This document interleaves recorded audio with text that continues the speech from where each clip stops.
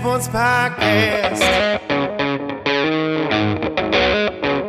I said welcome to the Dirty Sports Podcast with Andy Ruther and Joe Prano. Welcome to the Dirty Sports Podcast.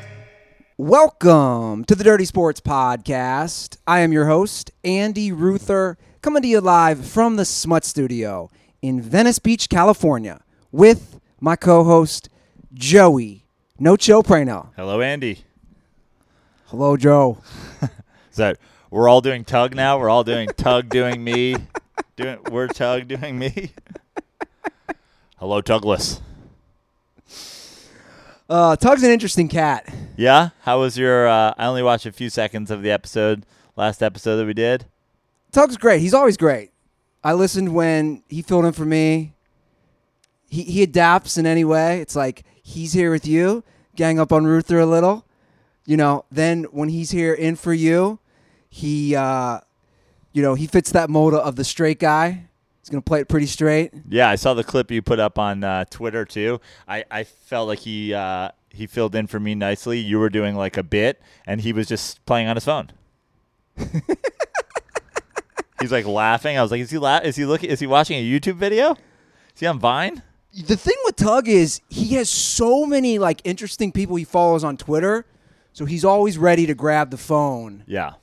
And basically, this tweet, this dive, but he's got facts. Yeah. And he's ready. He's a fact machine. He's ready to spread those wings and launch his own Dirty Sports branded sports podcast. I can't wait to hear what that sounds like. I think it's going to be a lot of betting based. He's all about the point spreads. Yeah, I know. He loves them. And he did pretty well last week. He was 8. Oh, I guess he was 50-50. Yeah, so he got 8 out of 16. You and I got 7. So after 2 weeks, you have a point lead on me.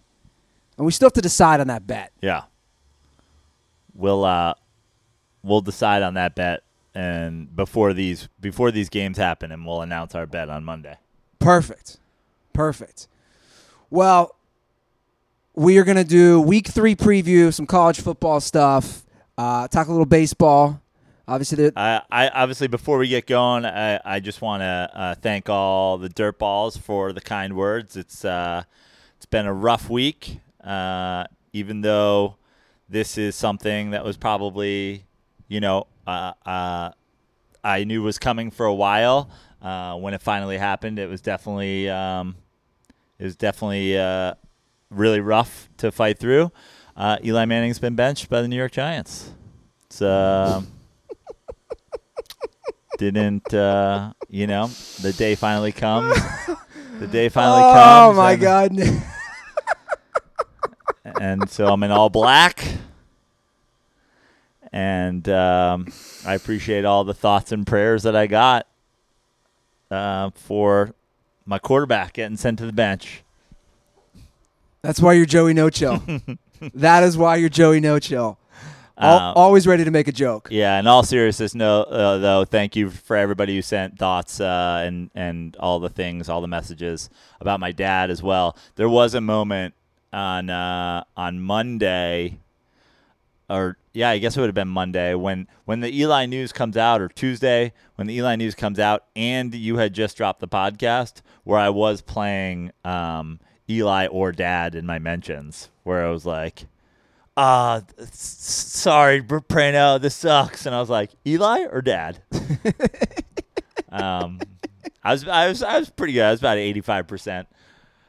But yeah, like you mentioned, obviously lost my dad on Sunday morning, and it's been a tough week all around, and I'll be here for the foreseeable future, and then going back to New York in October for the memorial service and all that fun stuff that goes with that. Yeah. Yeah. Well, we texted a little about it. There was a great write-up about your dad, which I'm sure your family really appreciated it. Yeah, and yeah, I did as well. and shout out to Kyle Aronofsky who shared it, and Pizza Staro, and a bunch of people shared it on Twitter and on different stuff. Women's Wear Daily did the write-up, which for people who don't know is sort of like I would say it's sort of the New York Times of the fashion business. It comes out every day, and obviously the way newspapers and shit have gone, it's sort of like everything. It's gone. I don't even know if they do a paper version, but they used to, and it's sort of the biggest thing in fashion. So it was really cool that they put out a story about my dad the day after he passed. I think he came out Monday. Yeah. So really cool. I think he would have been super stoked about that. Quotes from Ralph Lauren and Donna Karan and big people in the business. So we were super excited that happened, and yeah. So. Well, Joe, it's great to have you back, man. And hopefully we can, try to take your mind off things just for a minute. I know, look, man, like this show obviously comes second to all that, but we all love you, buddy. The Dirtballs, as you can see, and we're happy to have you back. And all jokes aside, it's funny. I messaged you.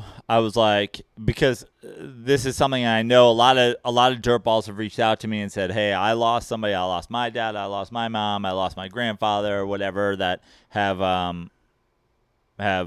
experienced something similar, and they're like, it gets better, and you're not going to feel right for a while. And I think I even told you, like, I don't know if I'll be here Monday. I don't know if I'll be here next week. I don't know what my day-to-day sort of emotional situation is, but I do take the show very seriously, and I do feel like this is one of my jobs, is to be here. And I messaged you and I said, again, all jokes aside, but I had to be here. Like the Eli benching news, like I have to be here. Yeah. I have to be here for my boy. And, if I go back onto the bench on Monday, so be it. But like, we need 3 outs at the end of the game here. And I'm Mariano Rivera. Like, there's absolutely no way. Like, Tug isn't going to sit here and, break down, well, these QBR in third quarters and sun weather against the spread. Or I'm like, I don't give a fuck, dude. Like, we got to talk about what Eli Manning meant to the Giants, the NFL, just quarterbacks in general, because that is obviously our top story today. You have it on the rundown.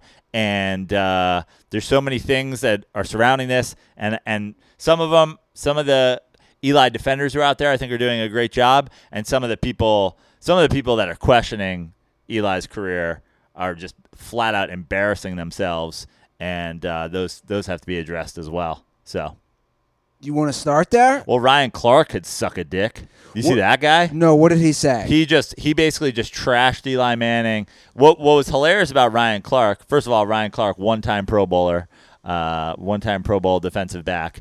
I'm pretty sure the way Ryan Clark has always talked about himself, if Ryan Clark was a 4-time Pro Bowler and top 10 in all sorts of defensive back categories, Ryan Clark would be at the Hall of Fame outside with a bullhorn demanding he be let in. Ryan Clark is the Ryan Fitzpatrick of defensive backs, and that honestly might even be a diss to Ryan Fitzpatrick. But Ryan Clark embarrassed himself on TV. First of all, and this is where he was most embarrassing, is not only is he trashing Eli Manning, but immediately following trashing Eli Manning, he goes on like a Cam Newton defense parade. So just say you're a racist, Ryan Clark. Like you're like the idea that you're gonna go at Paul Feinbaum or whatever for talking up Eli Manning, and then say how dare you trash Cam Newton. It's like Cam Newton is gonna miss more games this week to injury than Eli Manning has in his whole career. Well, what did he say? I didn't follow it. He basically his trashing of Eli Manning came down to, and this is, he just basically said, we never game planned for Eli Manning. We never game planned the way we would game plan for Aaron Rodgers, the way we'd game plan for Tom Brady, which to me is like, okay, no one's ever said that you're, that he's Aaron Rodgers or Tom Brady or Peyton Manning. You know what I mean? But the idea that whether or not you're game planning for somebody is a testament to how good they are. It's like he's then doing this Cam Newton thing. It's like, yeah, people game plan for Cam Newton because he's a fucking tailback as well, and he brings this dynamic thing to the game. But also, Cam Newton can't stay on the field, choked in a Super Bowl, like will never amass the stats and career accolades that Eli Manning does because he can't stay healthy. And like the idea that you're going to go on national TV and compare those two people and how they should be treated is honestly kind of an embarrassment to the sport of football, or the fact that you're on TV allowed to talk about it. Well, I don't want to compare those two, but I would pose this to you as an Eli defender. What would you say to people who say, since the second Super Bowl, he has more losses than any other quarterback?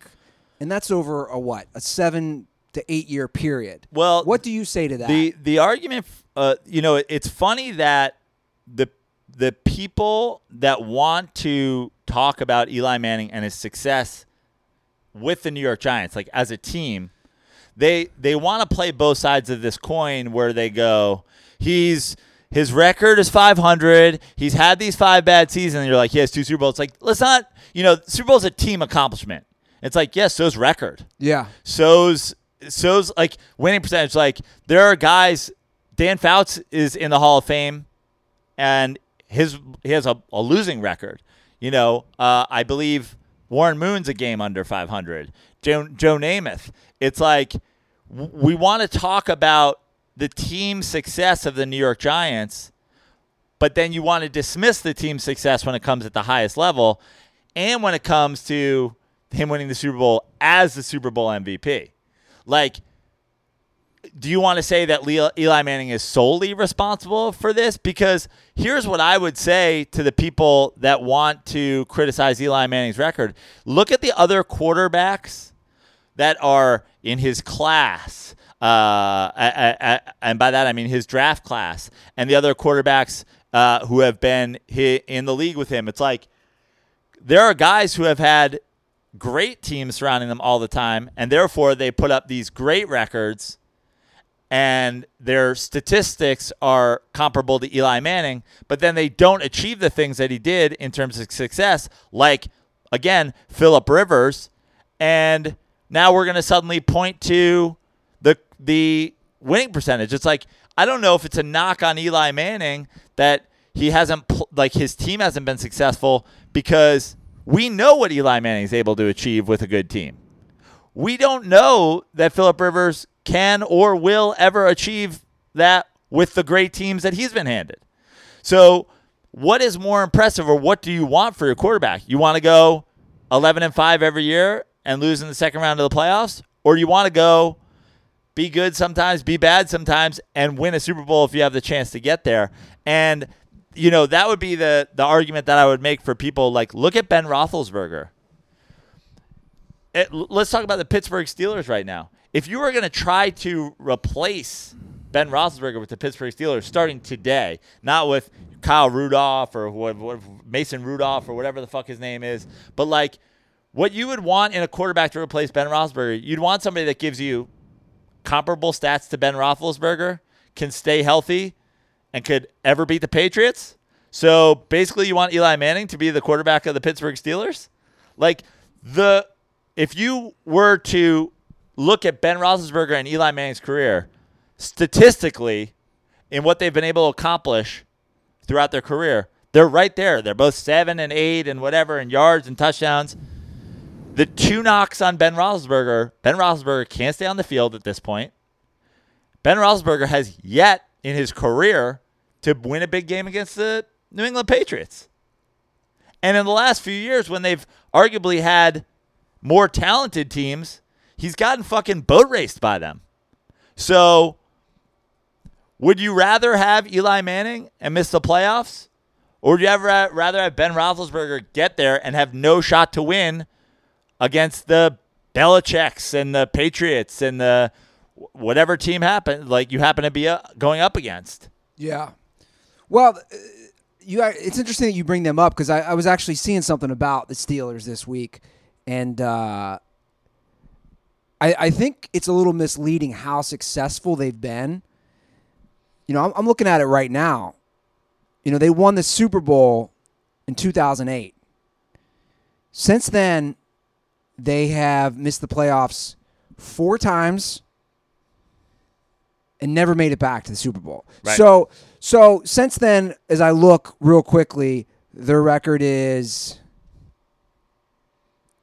3-3. Let's see here. It's 5-4 in the playoffs. So it's about 500. Meanwhile, you've had at least good, if not on some seasons, great defenses. Offensive line in Pittsburgh's been generally great. Weapons out the ass from it just seems like they're always reloading. The Wallace, the Antonio Brown, Juju, Le'Veon Bell, Connor, like there's always been weapons there. Who's the tight end? Miller? Yeah. He was real good. Yep. And they get there, and not to mention they haven't been in the historically most successful division in football. They've been in a division with the Bengals have been there. The Browns have been this is something that I talked about last year. If you take away just Ben Roethlisberger's 18 wins against the Browns or 25 wins against the Browns, he's like lost 1 game against the Browns and tied 1 game against the Browns. Like his career record takes a drastic dip if you just make him 500 against the Browns. Well, he dominated the Bengals too. I know that for a fact. Right. So, you know, I love Ben Roethlisberger, and I think Ben Roethlisberger is a no doubt Hall of Famer. And that's the other thing that people are doing right now is like this question of whether or not Eli Manning's a Hall of Famer, to which the only real question is, if you're going to do that, I pulled this up yesterday. This is the passing yards and passing touchdowns list. So who of these guys are not Hall of Famers or going to be Hall of Famers? Peyton Manning, Tom Brady, Drew Brees, Brett Favre, Dan Marino, Phillip Rivers, Ben Roethlisberger, Eli Manning, Fran Tarkenton, Aaron Rodgers, John Elway, Matt Ryan. I mean, statistically, they'd all be Hall of Famers. That's the passing touchdowns list. Is that the top 10? That's the top 12 because Eli Manning's 7, so he's smack dab in the middle of that. This is passing yards. Brees, Manning, Favre, Brady, Marino, Roethlisberger, Manning, Rivers, Elway, Moon, Ryan, Tarkenton. Like, basically what you're arguing when you're arguing that Eli Manning isn't a Hall of Famer, he's smack dab in the middle of a list of 12 basically sure thing Hall of Famers, unless you want to argue Matt Ryan's not a Hall of Famer, which if his career keeps going, there's just no way that you can't say he's going to put up the statistical. And by the way, if you argue that Matt Ryan amasses all these stats and doesn't get in because he doesn't win a Super Bowl, then you're just arguing Eli Manning absolutely should be in, right? Well, and Matt Ryan also, what's really going to help him, he got an MVP. Right. Okay. But so you're taking these 12 guys, Eli's smack dab in the middle, and he's got 2 Super Bowls and 2 Super Bowl MVPs. So the idea that you're going to say Eli Manning isn't a Hall of Famer, you're basically saying he's this weird exception to this rule that if you're amass a top 12 quarterback career and you win 2 Super Bowls and you win 2 Super Bowl MVPs and you have one of those playoff runs where you play basically perfect football for 4 consecutive weeks, that you still aren't a Hall of Famer, you're just a hater.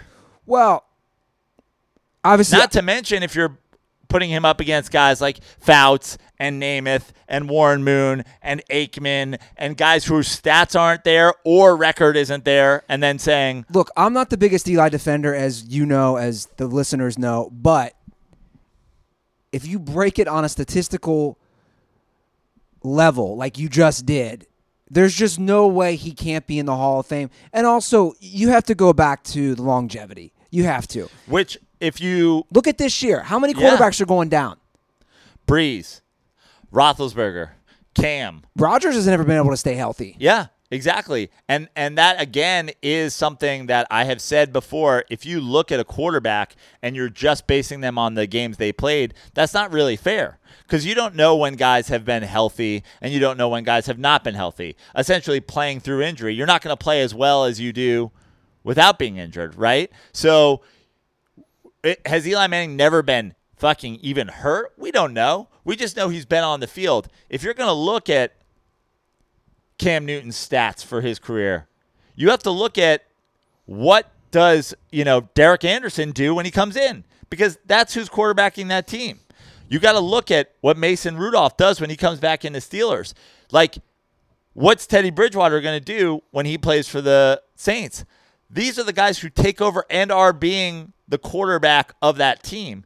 So the idea that, Brees' career percentages stop right now, it's like, but what about the fact that he's basically throwing for 0% and having a 0 quarterback rating for the next 6 games while he's on the sideline watching, which Eli Manning has never done in his whole career, ever, not once. And the other thing about Eli Manning is, and we've said it before, it's like the LeBron James thing. I just don't know where the hate comes from for a guy who is just a fucking fantastic dude. Because I'll tell you this, I think sometimes it comes from different things. Like, I was listening to Bill Simmons today. Bill Simmons, I'm a fan of Bill Simmons. We're alum of the same high school. I've always liked his show. The only shows I listen to is when I think he has a good guest or when he does Pick the Lines with Sal, which was what I'm listening to today. He trashes Eli regularly. Yeah. But of course he's a Patriots fan. So you always got to take that into consideration. Like, what is the hate between certain people? But he said this today. He was talking about the Eagles-Falcons game. And he was trashing Matt Ryan, and this was almost another classic Matt Ryan game where they lost, and Dan Quinn's trash. Then he went to the Eagles, and he goes, Carson Wentz played pretty great. I thought Carson Wentz looked pretty good. Now, Carson Wentz had to miss a couple snaps because he got injured, which he's been injured the last 2 seasons. But he goes, I thought Carson Wentz looked pretty good. So here's Carson Wentz's stats for the game. 25 for 43 for 231 with 1 touchdown and 2 interceptions. That's what Bill Simmons thought looked pretty good. This guy who can win an MVP. Eli Manning's stats the same day against a better defense before he gets benched, 26 for 45, 250, 1 touchdown, and 2 interceptions. Eli Manning played a better game this week, if not exactly the same game, as Carson Wentz. But guys are going, Carson Wentz looked pretty good. Carson Wentz is the future of the Eagles. Eagles fans, your quarterback can't stay healthy. And in week 2, your so-called MVP candidate is putting up the exact same stats that are causing Eli Manning to be benched for his career. I just don't understand why sometimes people look at it. Is that a great game? By no means. But people look at it and go, Eli Manning shit the bed this week, and Carson Wentz almost beat the Falcons. Well, I think there's 2 things in play. One, Wentz had that amazing throw where he was almost taken down for a sack. And he also had that amazing throw where he threw an interception to a guy who's already sitting down on the ground, not moving. Well, he's playing lawn darts with a defensive back who's laying in the grass. Look, I agree, but my point is we sometimes forget the bad and only remember the good. Right. And I think that's just human psychology with anything in life. But I also think the factor, obviously, with the Giants is we'll get to your opinion on them actually making this change. I think they're just looking for a change. And, as an outsider looking in, I don't hate it. They didn't win their first 2 games. Whether that's on Eli or not. It's not. Their defense was trash. It's a bad...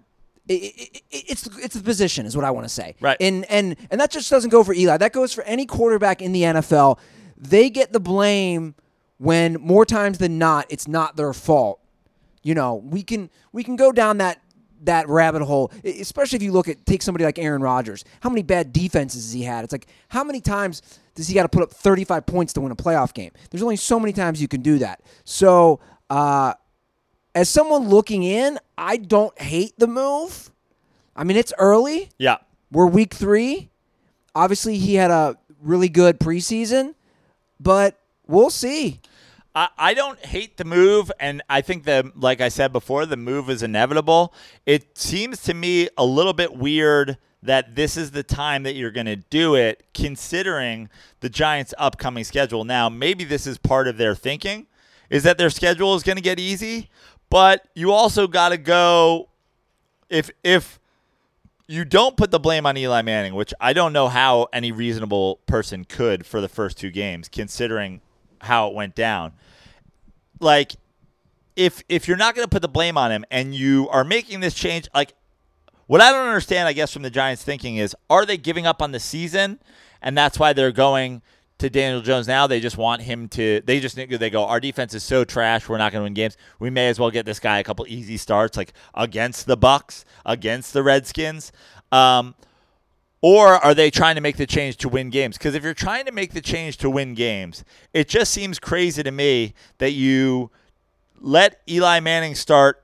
Well, first of all, that you let him start the year at $20 million, but that you let him start an away game against the Cowboys and a home game against the Bills, and then you bench him for Bucs, Redskins, Vikings, Patriots, Cardinals, Lions. So of the next 6 games, Bucs, Redskins, those are 2 winnable games, I think, regardless of who your quarterback is. Vikings, I know the Vikings have a good defense, but I still think that's a winnable game. And honestly, do you want to, if you think that their defense is so good, do you want to serve your rookie quarterback up to them? Patriots, I think the way the Patriots are playing, no one thinks that's a winnable game, regardless of who your quarterback is. But if there's one person in the whole fucking world, Patrick Mahomes, Aaron Rodgers, or otherwise, that you're going to stick on the New York Giants and randomly beat the Patriots, I'm going to take Eli Manning. The Cardinals, I think, is a winnable game, and the Lions is a winnable game. So you've got, these 5-6 next games. You're serving up Daniel Jones. I just don't know if the thinking is that our season's over, or that, like, let's get him in now and get him a couple easy wins, and maybe we get some momentum going, and who knows what the fuck is going to happen. I hope, as much of an I'm a Giants fan, as much of an Eli Manning fan as I am, doesn't mean that I'll be rooting against Daniel Jones by any means. I hope Daniel Jones is Jesus Christ in a football helmet. I hope he walks on water. I hope he never throws an interception his whole career. I hope he wins the next 14 straight Super Bowls. I hope that we're talking about that it's embarrassing that they started Eli Manning for 2 games over Jesus Christ in a football helmet. I hope he's the greatest thing ever. But what do I think realistically? I think realistically, Daniel Jones comes in. The Giants defense still sucks. They don't win a whole lot more games, if any, than they would have won with Eli Manning. And we start talking about, they lost to the Bucs, but he looked pretty good doing this. Or, 2 wins against the Bucs and the Redskins, but we finally got the Vikings, and we saw the real Danny Dimes. He threw 3 picks, and it's like, I'll be rooting for him, but I have a feeling there's going to be a lot of excuses made. Rookie quarterback, this is new offense, all this stuff, as opposed to anytime Eli Manning has anything go wrong, this is the absolute problem with the New York Football Giants. I just think for all a guy gave to a football team and all a guy gave, honestly, to the NFL, Walter Payton Man of the Year, all this stuff, I just think the man was treated with an immense amount of disrespect and still is. We need to remake the damn Daniel. Yeah. Every time he throws a pick, damn Daniel. Yeah. Although the damn Daniel is like a positive thing, so maybe we'll do it for when he throws touchdowns. Yeah. Honestly, I hope he's awesome. And I'll be watching this week. I would not be surprised at all if the Giants are 2-2 when they go to play Minnesota. I honestly wouldn't be surprised if the Giants were 2-2 when they go to play Minnesota if Eli Manning was still the quarterback. It's Jamarcus Winston this week, and then fucking the Washington Redskins. Well, who Eli Manning has owned throughout his entire career. We're already teasing your picks for that game, I can already see. Can see where you're leaning on that Bucks Giants. Look, man, he's had a great career. The NFL's not easy, especially longevity, as we see year in and year out. It's a very difficult league to play consistently.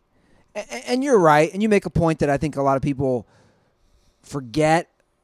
These guys who stay on the field, they're playing with some serious injuries a lot of times. You never know until it leaks later on after they're retired, some of the things these guys go through. And that's why I respect anybody, especially the quarterback who stays on the field. It's the same way with Phillip Rivers. You know, Stafford's been able to stay on the field since one injury. Obviously, that's one of the reasons I really love Russell Wilson. Like, these guys stay on the field, and it's not easy. Which is, you don't have it on the rundown, but I think we've got to transition into. I know the conversation started a little bit on it, but like, the Cam Newton news. Cam Newton's now just not showing up to practice. I tweeted last week. He's done. I think. I tweeted last week. What body part will they blame his terrible play on this time? It's like, the other thing about Eli Manning is every year when you look at the top 5 quarterbacks in the league, the Breezes are there, and the Rodgers are there, and the Bradys are there. But throughout Eli Manning's 15, 16 years in football, there's always a guy who's jumping up in there. Oh, Romo. Oh, Cam. Oh, this guy. And it's like, and these guys, they come and they go. Where's Alex Smith? Who everybody was like, oh, he's an MVP candidate. Where is Tony Romo that everybody told me was better than Eli Manning? Where's Ben Roethlisberger? And where's all these guys who go in and out, and they're watching the game from a hospital bed? And what can't be overstated is not only did Eli Manning never miss these games, but he didn't just leave. Tony Romo's gone. Tony Romo's gone. Tony Romo's been gone. Like, when you're comparing the careers of Tony Romo, it's like to Eli Manning. Like, Eli Manning pisses on Tony Romo's career in terms of playoff success, in terms of Super Bowls, in terms of career accolades. You're going to be like, well, when Tony Romo was at his best, he was better than Eli Manning. And if I always say it, if my aunt had a cock, she'd be my uncle. If Tony Romo could stay healthy, then what? He'd have 2 Super Bowls? Because Eli Manning did stay healthy. And I say it again. I've said it on this show a million times. Do the Manning brothers, who both went hundreds of games without missing a snap, is there different calcium deposits in the water in New Orleans that makes their bones stronger? Or are these guys smart enough to not get hurt? It's not just luck. It's not just fucking, Tony Romo is really unlucky. Got hurt a million times. Tony Romo also did the fucking, turning his back to the fucking offense and run into a goddamn defensive lineman 100 times. And that's why he ended up a fucking chalk outline. Cam Newton's a tailback. By the way, in 2019, Joe, your aunt can become your uncle. Your uncle can become your aunt. In fact, you can have an aunt-uncle. Right. My aunt, if my aunt just identified as my uncle, she'd be my uncle. Dude, Andy, I'm not even going to go here. I've been gone for a week. I'm not getting canceled my first day back. We're not talking about trans people my first day back. Eli Manning just got benched. I'm not getting canceled today. We're not going to get canceled. There's a white guy who's been removed from SNL. There's a spot open. Who knows?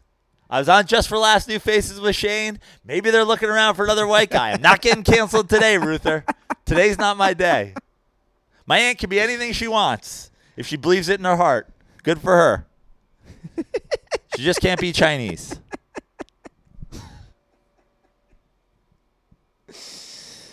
Oh, my goodness. The times we live in. We'll do a full preview coming up on some of the other stories. But let's move on into some baseball stuff as we near the finish line for the regular season. Yep. Joe, how many stadiums have you been to? I've been to 17. I believe I've been to 13. How many of those stadiums did you use promo code DIRTY on SeatGeek to go to a ball game? That's a great question. I bet you I've been to a ball game at 10 different stadiums using SeatGeek. You're using that code any way you can. Absolutely. $10 off. Why not? Yeah. Especially you get to this time of year in October. If your team is still in the hunt, tickets are going to be crazy expensive. Take that $10 off, use it on half of one beer at a ballpark. Yeah. Or your team is out of it, and now you can get 2 tickets for $10. Exactly. Well, like Joe's saying, guys, SeatGeek will give you $10 off on your first SeatGeek purchase. All you need to do is use our promo code. So download the SeatGeek app today and use promo code DIRTY for $10 off on your first purchase. That's promo code DIRTY for $10 off on your first purchase for any live event. Okay. Your boy Alonzo is one shy of 50 bombs. Yeah, one shy of 50 bombs. He's tied Mark McGwire's former rookie home run record at 49. He's 3 shy of Aaron Judge entire rookie home run record of 52. And that and Jacob deGrom making another late push for the Cy Young Award are pretty much all the Mets are playing for at this point. They're only 3 games out, but I've seen this. This Mets team has been 3 games out every week and a half for going back 2 months. They pull within 3 games and they take a dump. I'd love them to prove me wrong, but I'm not. I give the Mets a 5% chance of making the playoffs, if that. And now it's just about Pete Alonso breaking Aaron Judge's rookie home run record and Jacob deGrom winning the Cy Young. And I hope it happens for both of them. And honestly, the way our bullpen is, I'd almost rather that both of those things happen than us make the playoffs. If I had to choose, because with our bullpen, we're not winning the World Series. So let my 2 guys stay happy. Pete Alonso, potentially the best position playing Met in the history of their franchise. Certainly off to a hot start. We talked about this on Dirty Slides. Certainly off to a scorching start. And then Jacob deGrom, who's, arguably the best pitcher. I mean, Tom Seaver had a pretty fucking solid career too, so he's going to be hard to catch. But Doc Gooden would have been there, obviously derailed, unlike Eli Manning, by drugs and alcohol. Another thing you have to avoid on the pitfalls of life. Eli Manning managed to play for the New York Giants with a back page tearing him a new asshole every week. Didn't get addicted to crack cocaine. Yeah.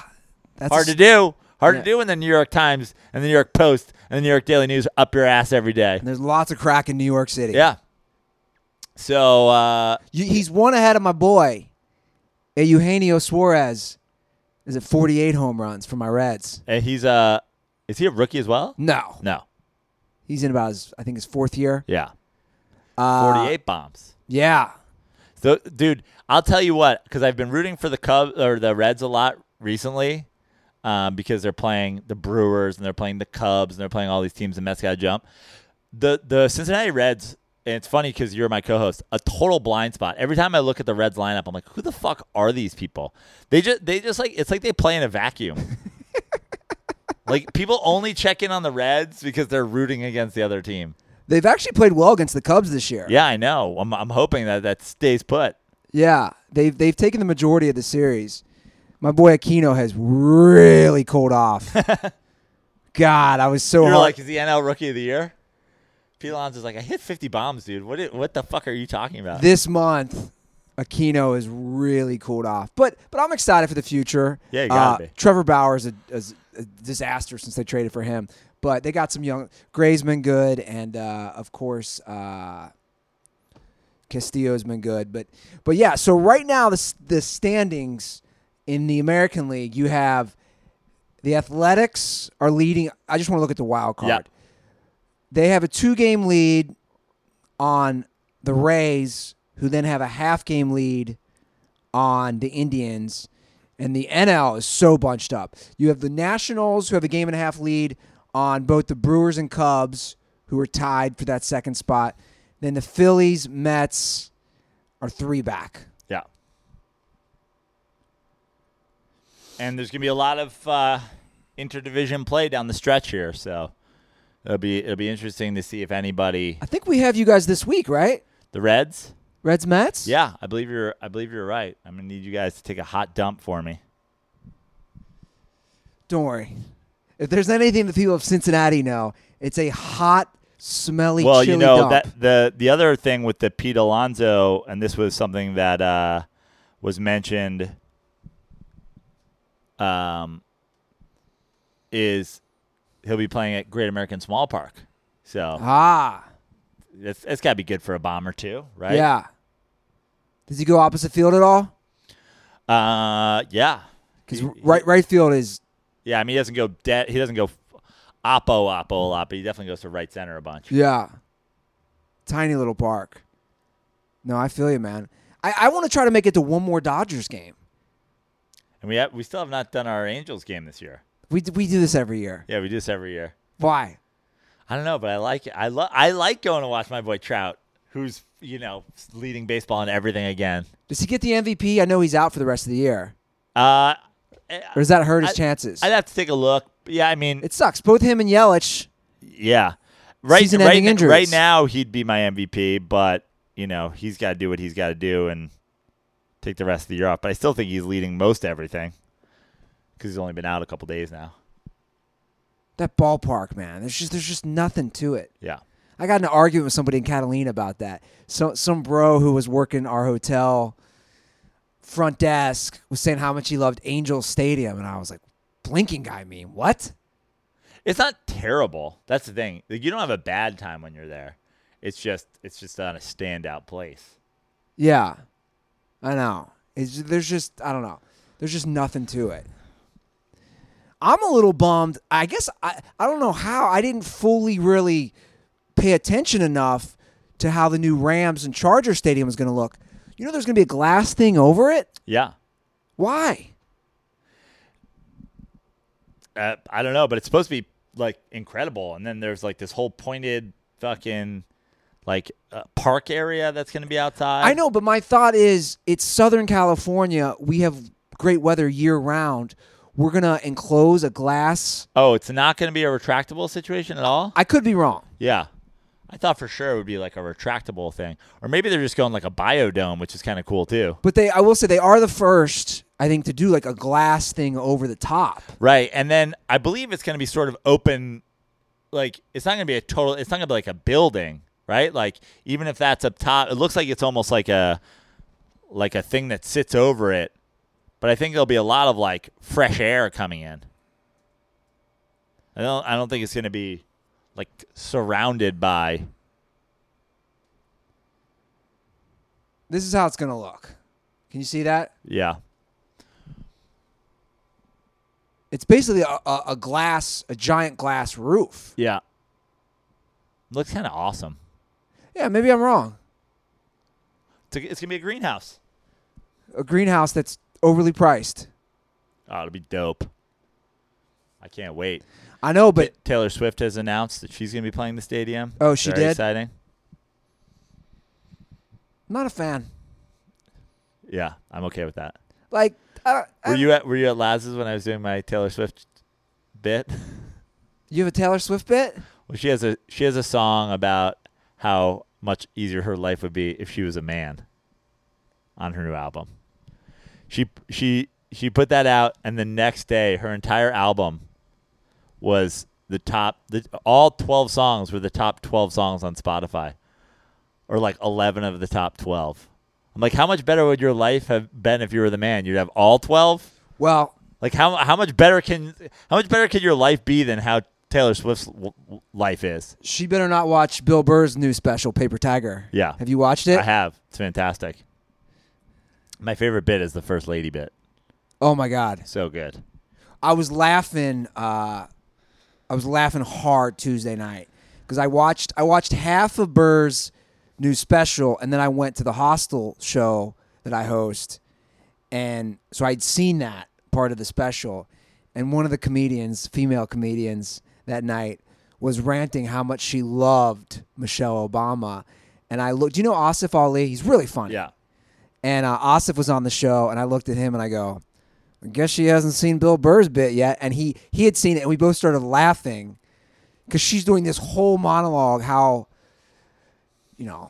great she is. And, dude, Burr is just, he's next level. He's so good. I agree. I actually liked it more than Chappelle's. I might have too. Yeah. Now that I think about it. But and I said this on Dent Report. Actually, I gave you some love, Prano. I was talking about his special. I said, Joe has been saying that same thing about white women versus white men. You've been saying it for years. White women, all the privilege of white men without the work. Just like they still have nothing to do, that they're starting all this trouble. Yeah. Like, that's who's behind all the trouble. It really is. And it's because they're historically, they're just sitting around with nothing to do. It's like, it's book club for them. Talk to a woman of color. She'll have a completely different Yeah, that's what I said. I experience. go, like, black women are not triggered by the things that white women are. Black women are like, just don't call me the N-word. Don't shoot me while you pull me over for a fucking traffic stop. They got don't real shoot problems. my boyfriend while you pull us over for a traffic stop. Yeah. And white women are like, the word blah, blah, blah. The word manhole is offensive. Please stop mansplaining to me. Black women are like, officer, could you please mansplain how I should get out of the car so I don't get shot? Honestly, mansplaining would be fine for me right now. It's so true. Dude, when he said the thought of going to a women's rally and just pulling up and be like, get in the kitchen.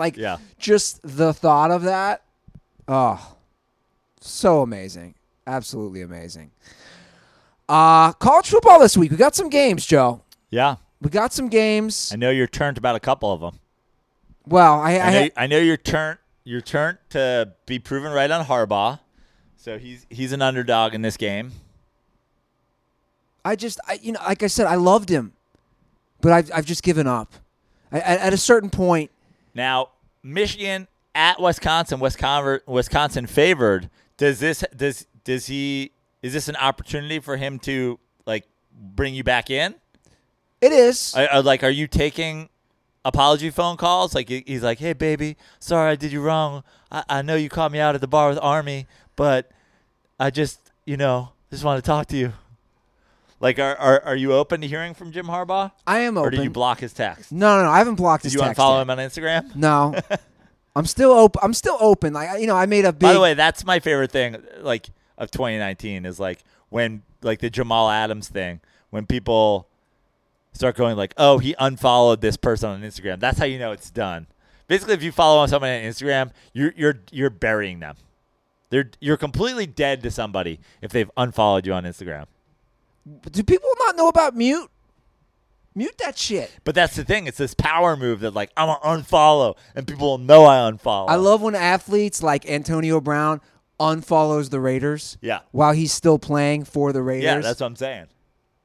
Yeah. No, I haven't blocked Harbaugh. He can redeem himself, but he doesn't redeem himself this week. You think they lose? Well, I don't know if they lose. I'm saying to get a full redemption from me, you got to beat Ohio State. Okay. At Wisconsin, they're 3-point dogs. This line swung big time. I just think the quarterback situation, I've watched enough of Michigan. Their quarterback situation with Shea Patterson, it just isn't stable for me. They're the new LSU. Now that LSU's found a quarterback, they're the new, everything's great but the quarterback. Yeah. I haven't really watched Wisconsin. I don't like Big Ten football that much. I think if you're a coach in college football, what you should do is not even try to recruit a quarterback. Just wait to see who Saban recruits, and then just immediately call whoever ends up being second on the depth chart and be like, do you want to start immediately? You can start tomorrow. Come to Michigan. You haven't even watched me play. It's nah, but I know you're better than our guy. I mean, Jalen Hurts going to win the Heisman? He could. But that's also, we've discussed this on the show. I also, no Bama quarterback has been good in the NFL. Right. I think what is it? Suck for Tua or whatever? Tank for Tua. I would not touch Tua. No, me either. I agree. Stay away from those. Now other position players. I mean, Yeah. Bama is just churning out Yeah. running backs, receivers, defensive players. You name it. But I wouldn't touch a Bama quarterback. I don't know. I want to go against Michigan, but they are the underdog, which I think helps them. I don't know. I mean, what as far as picking the game? Yeah. I'll just pick Michigan because I don't know or care. But Camp Randall. It's where the Badgers play. okay. It looks like it'd be a lot of fun to go to a game there. That's all. And is that where is that? Madison. Madison, right. People get turned. Yeah, I've never been, but it looks like a lot of fun. Then we have, these are just the top. By the way, what are the records of all these teams? Is everybody undefeated? Everybody's undefeated but Texas A&M on this list. Because they lost to. They got smoked by Clemson. Right. So Auburn at Texas A&M. A&M's a favorite.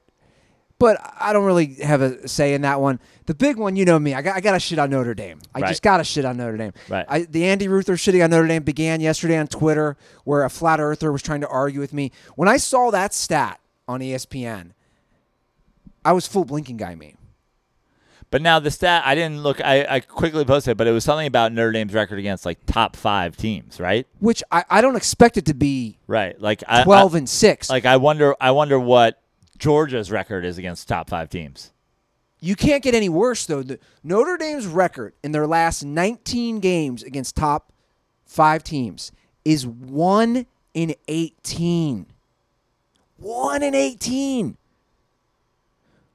Dude, you can't get any worse. Brian Kelly's Well, you record. could be 0-19. Okay, you could be 0-19. And first thing, you couldn't get any worse. You could, but yeah. Brian Kelly, who I actually like as a coach, Yeah. former University of Cincinnati coach, his record against top 5 teams since he took over, he's 0-6. They're losing by an average of 17 points. So my argument again is this about Notre Dame.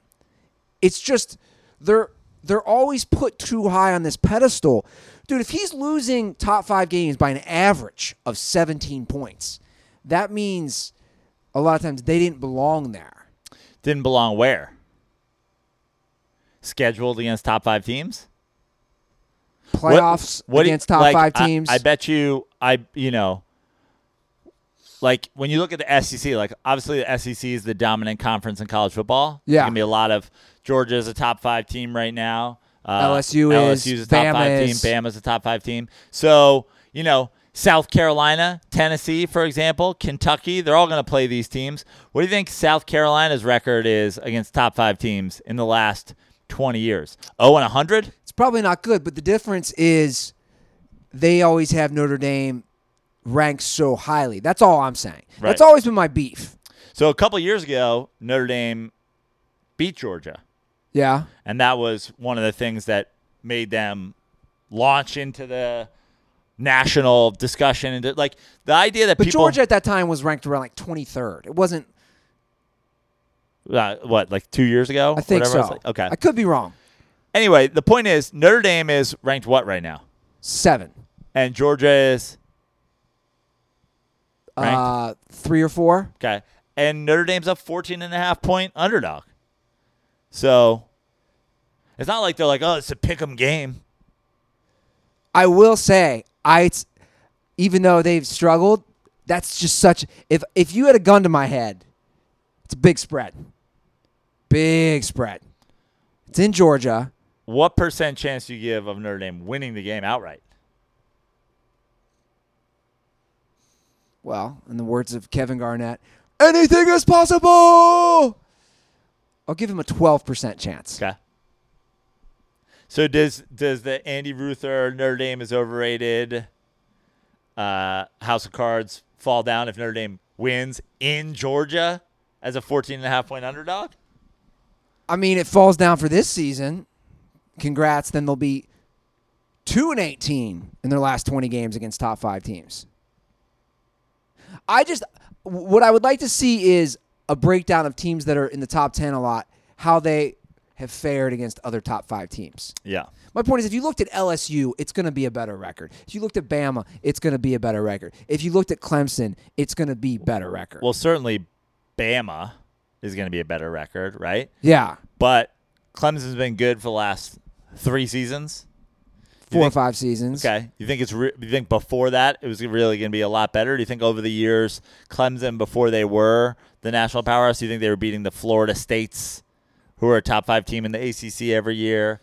Or, but again, I'm just saying. I know what you're saying, but again, I'm saying there are standouts that for sure have it, but then there's also a lot of teams that probably play it. Like, I go to the team Notre Dame's playing. I feel like Georgia, every year, a top 10 team. Every year, nowhere to be found at the end of the season. Well, because they lose to the Auburn. They have the last 2 seasons. Right. They've been right there. Right. But forever, they lose. And again, even Georgia last, like, they didn't win a championship, you know? But they're in those games. Georgia loses to Bama in the championship in overtime. Georgia last year takes Bama to overtime in the SEC championship. Again, that's my argument against Notre Dame, is that they're just getting blown out the water in these games. If Brian Kelly's losing by an average of 17 points against top 5 teams, he's not even coming close. And you're right, and that's probably why the line is so big, is that they're basing a lot of this off history, Vegas, and they're saying, you guys can't compete against top 5 teams. Which also almost makes me want to hedge my bet and say they will cover. I think that's actually not a bad bet for a return. Just them to cover the spread. To win. Oh, value-wise. Value-wise. Yeah, it'd be insane. Yeah, it'd be crazy. It's probably plus 400 or something like that. Put $100 down. Yeah. You make some change back on that. I'll watch the game, though. It's a night game. It's 5 o'clock Saturday night. Have you been to Athens? I think we've discussed this. No, I have not. Great campus. Yeah. Some of the most beautiful women. I'd honestly, as great as I've heard, Georgia, University of Georgia women are. First of all, I'm too old to be like scoping college girls, but also, you? Yeah, and as much as like, Georgia is a great football school and they have a history or whatever. If I was in Athens, I'd basically be going on an REM tour. They're like, where did REM play their first bar show? Like that'd be me in Athens. I'd just be on a rock and roll history tour. I want to think there's somebody else that came out of there too. I think the B-52s or something like that. Really? I think so. The B-52s? I think they might have written Love Shack in Athens. They allow gay people in Athens? Well, Love Shack's about the football house after they beat fucking Alabama. Gay sex? It's just a bunch of people fucking. But like, we're not saying all of it was consensual, but Love Shack, baby, Love Shack. Let's look up the B-52s. Didn't the singer die recently from the B-52s? I don't know. I'm pretty sure he did. I think I saw that on Twitter. Man, I'm good. B-52s are an American new wave band formed in Athens, Georgia in 1976. Wow, you are good. It's a pretty strong pull. That's a Jeopardy. Thing right there. A lot of people have said that my brain has gotten soft with all the drugs and alcohol over the years, and I will say, for random facts that are not helpful in any situation except for podcasts and apparently the occasional game of Trivial Pursuit, I'm like a fucking steel trap. Ricky Wilson died from an AIDS-related illness in 1985. He was their guitarist. I think the singer recently died. If you say so. Am I correct on that? We need verification. No. Fred Schneider? No, he's alive. He's 68. The difference between me and you, I thought somebody died. Or did I just realize the guy died from 1985? Yeah, maybe. Maybe it wasn't the B-52s. No, it's one guy is dead. And with that segue, Joe, I think it's time to get to our Week 3 NFL picks. I think our title should be something along the lines of Notre Dame versus the B-52s. How many of our millennials who listen to the show? Well, I'm hoping they at least recognize the Love Shack. I mean, that's like a song that crosses generations, right? Yeah. That's the kind of shit I'm not exactly a B-52s fan. Does Shabelli know Love Shack? He wouldn't know who he would have no idea who's responsible for it. He'd know the song. He would have to, right? Yeah. I think our boy Shabelli's going to Like if we played Love Shack for Shabelli and bleeped out the Shack, he would know, right? He'd be like, they say Love Shack. would he? I mean, he would know now that we've said it, but By the way, I want to read something. We're talking about millennials. I want to read something real quick before we get to the NFL picks. Shout out to our boy John Smith. He sent this to me because there's always this debate that Ruther's in denial about being a millennial. right. That like I don't identify as a millennial. He sent And honestly, it's 2019. You can identify as anything you want. I identify as part of the World War II generation. baby boomer. Yeah, I'm the greatest generation, Like Yeah. I'm all about like I identify as a World War II hero. I flew planes with Ted Williams Oh, nice. and you can't tell me that's not how I identify. You know how I identify? I'm going way back. I identify as an indentured servant. Wow. So for people who don't know, a lot of people came to the States back in like the 17 and 1800s to get their passage from Europe to America. They had to work on a farm for 7 years. And they were called indentured servants. The reason I say that, I have been in this goddamn apartment for coming up on 10 years, so I consider myself an indentured servant. Great. Yeah, and that's how I identify. I'm happy for you. This is what John Smith sent to me. People born, and this would include you, Joe Prano. The Xennials, which are considered the first millennials, born between 1977 to 1987. I don't know where he got this from, but it's everybody who's now 31 to 41. It's the largest group after the baby boomers it's 70 million plus people. And let me just read quickly. 87? Is that what you said? 77 to 87. The Xennials, the first millennials. And this is how they describe it. It kind of makes sense. Researchers say this is one of the best generations because of their contributions to family and society. They still possess the old school work hard and survive independently attitude of Generation X while starting the tech-savvy sophistication of millennials. Of all the generations, Xennials, or the first millennials, understand our current world the most. They were the first to experience the birth of the internet and use it. They witnessed sports greatness firsthand from Michael Jordan, Kobe, LeBron, and from Mike Tyson and Manny Pacquiao. They played the first video games, but still knew how to play outside. They enjoyed great music throughout the 80s, 90s, and early 2000s, in which hip-hop was born and still made sense, in addition to other genres of new music. They started fashionable trends and were also the first to own the first ever iPhone. So that is the Xennials born between 77 to 87. Which brings me to my new rap name, Lil Nas Xennial.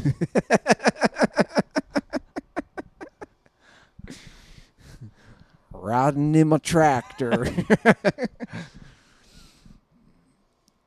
All right, let's get to this week's NFL picks. So First on the internet, they know the B-52s. They remember Notre Dame winning a championship. That's true. The last championship for Notre Dame was 1988. Yep. Lou Holtz, Rocket Ismail, Tony Rice. You got it. I wasn't sure of the last name.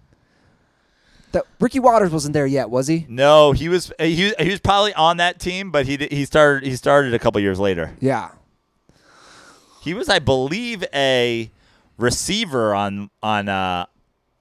in earliest form on the Notre Dame Irish. Really? And then got moved to tailback. But obviously was Ricky Waters, by the way, like low key one of the original like running backs who caught the ball out of the backfield. That's a good point. Yeah. And that was started as a receiver at Notre Dame, moved into the backfield. So what was his career? He went to the Eagles and the Niners? Was he an Eagle first? Yeah. He was definitely he kind of exploded on that Niners team that won the Super Bowl with Young. Yeah. And then when they had Dion, he was legit. Ricky Waters was legit. He was legit. In Now, fact, if he had done it for 15 consecutive years, he'd be in the Hall of Fame. But I'm just saying, doing it for a while is important. Yeah. Well, I hope you can see this. For some reason, it won't let me I can see it. enlarge it. Okay. So, again, you have a 1-point lead after 2 weeks. We will decide on a bet idea.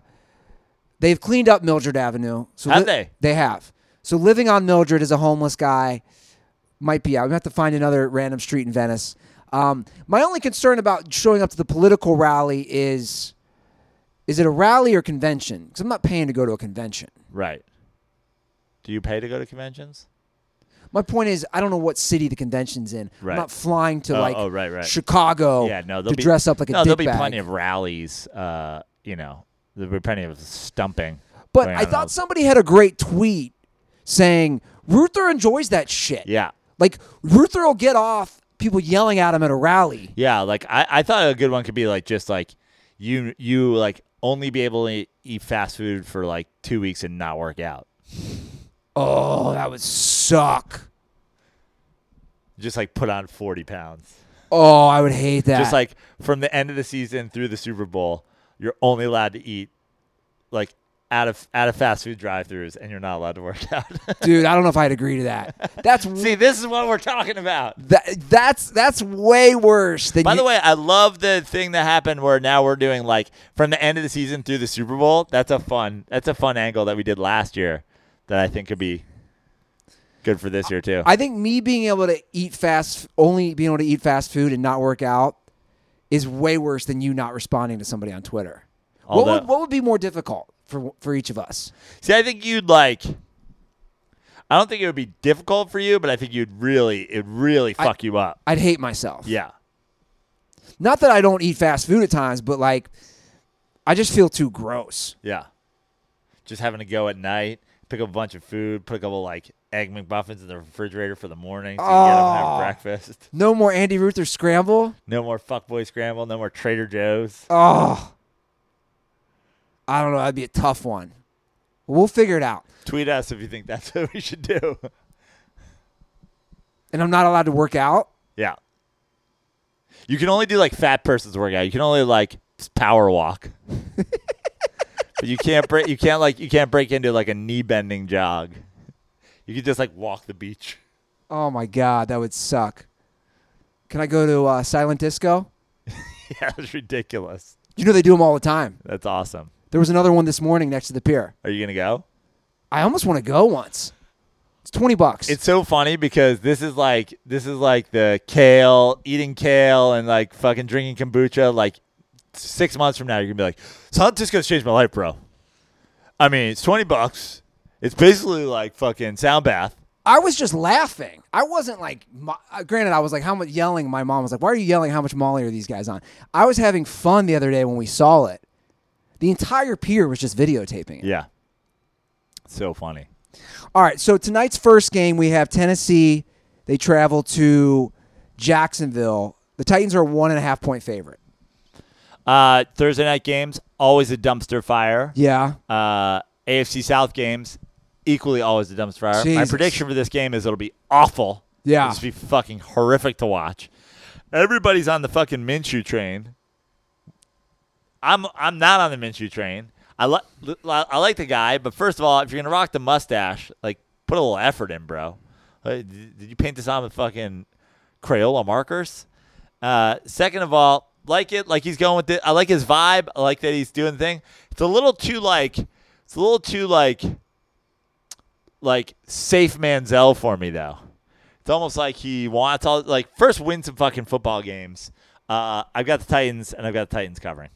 All right. So we both agree. I have the Titans as well. I think the Titans D is really good.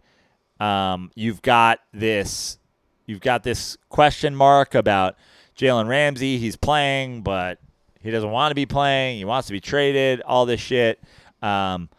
I think it'll be a close game. I think it'll be a terrible game. What do you think about that, by the way? What do you think about NFL players? This seems to be a new thing. Steve Young sounded like old, angry white guy the other day. Right. No, this is the NBA. You shouldn't be demanding trades. Dude, if I played in the Dolphins and I knew my team was tanking in a sport that's physical contact on every play, I wouldn't want to be there. Well, so, the problem with it is that they've learned about player empowerment from the NBA, and where the NFL is going to really have a hard time fucking enforcing any of this shit or like making that people not want to do this is like you're not guaranteeing any of these guys fucking contracts. You're not guaranteeing any of these guys if they get hurt. So why go out there and get the shit beat out of you? Start guaranteeing some contracts and players will play them out. Yeah. I agree. And honestly, I think the quality of the NFL has gone down overall as opposed to other leagues because of that. I think teams are more likely to just let somebody go and replace them with somebody that's going to do 80% of the job. That's not something you see in other sports. And the reason that other sports is because they're like, why would we get a guy who's going to come in and do 80% of what, Richard Jefferson does for less money when we're already paying Richard Jefferson? Like, we have to pay him anyway. Yeah. And if we trade him, we're going to have to eat some of that money. And if, or we're going to have to take back some expiring contract. It's like, that's why the NFL is like the only place where you're not actually seeing the best of the best out there. It's like the best of the best that these teams can afford. Yeah. And I think the quality of the league is hurting overall. And I think that is showing up mostly. Would you say the NFL quality is like the Midwest quality? Yeah. The quality of life. Yeah. Yeah. They're just like, oh, we're doing it because it's only costing us $400,000. Like them Applebee's 2 for $20, bro. Yeah, exactly. When it works for certain teams, it works. But, truly, if you had to go through the league right now, how many contenders, how many teams did you go, I can put an X through this team that they're absolutely not winning the Super Bowl? A lot. You think there's 10 teams that you would say could win the Super Bowl? I'm saying no way. 10 teams could win. No way. Well, right now, if you ask me the teams I think could win the Super Bowl. Could win the Super Bowl. Just look up at the board. Just go. So we got Titans, Jags. No. Pats, Jets, obvious one. Bengals, Bills.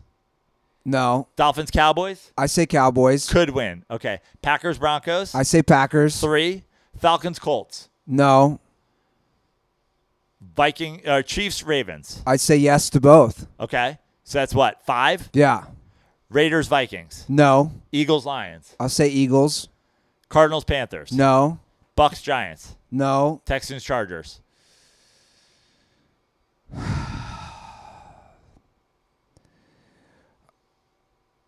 This is the year the Chargers are doing it. They could. With injuries and They could. Okay, the Chargers aren't on But my list of I'm teams not that on could them. win the Super Bowl. Seahawks, Saints. A lot of play there. Like their quarterbacks. Steelers, Niners, outs, Rams, Rams, yeah. Browns. Yeah. And then, I'm out on the Bears until they get a quarterback who can play. Right. So under 10 teams. Yeah. But you could say the same thing for the NBA. Yeah. No, you absolutely could say the same thing for the NBA. But my point is the NBA, they're stuck with what they have. Does that make sense? Like, people are building a team and some teams are building their team knowing without a doubt that they're not going to win. And so they have these guys and they're going to try to trade expiring contracts to get draft picks and yada, yada, yada. Meanwhile, these teams stink and their guys aren't guaranteed. Like, why would you sit through that? Yeah. You're on one of the 20 teams that has 0% chance of winning the Super Bowl and your contract's not guaranteed. You're basically just out here going, I hope I play well enough to get picked up when this contract is over by a team that could win the Super Bowl? Yeah.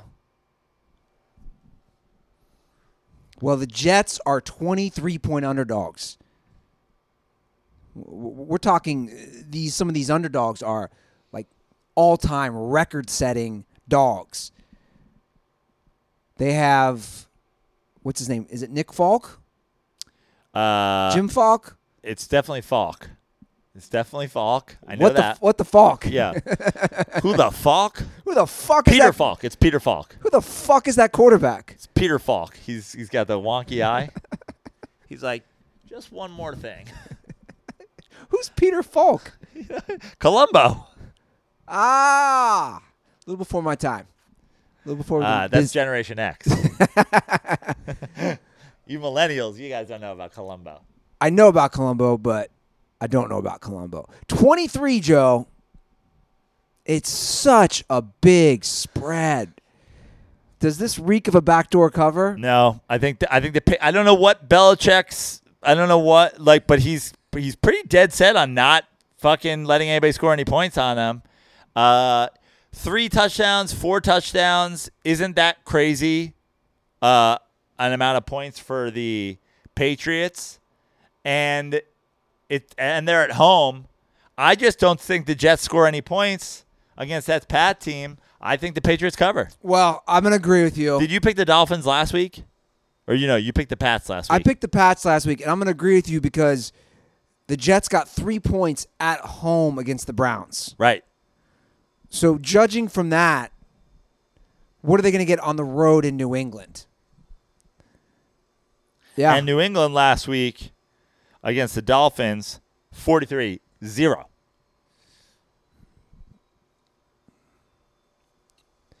All right, the Bengals travel to Buffalo, where the Bills are 6-point favorites.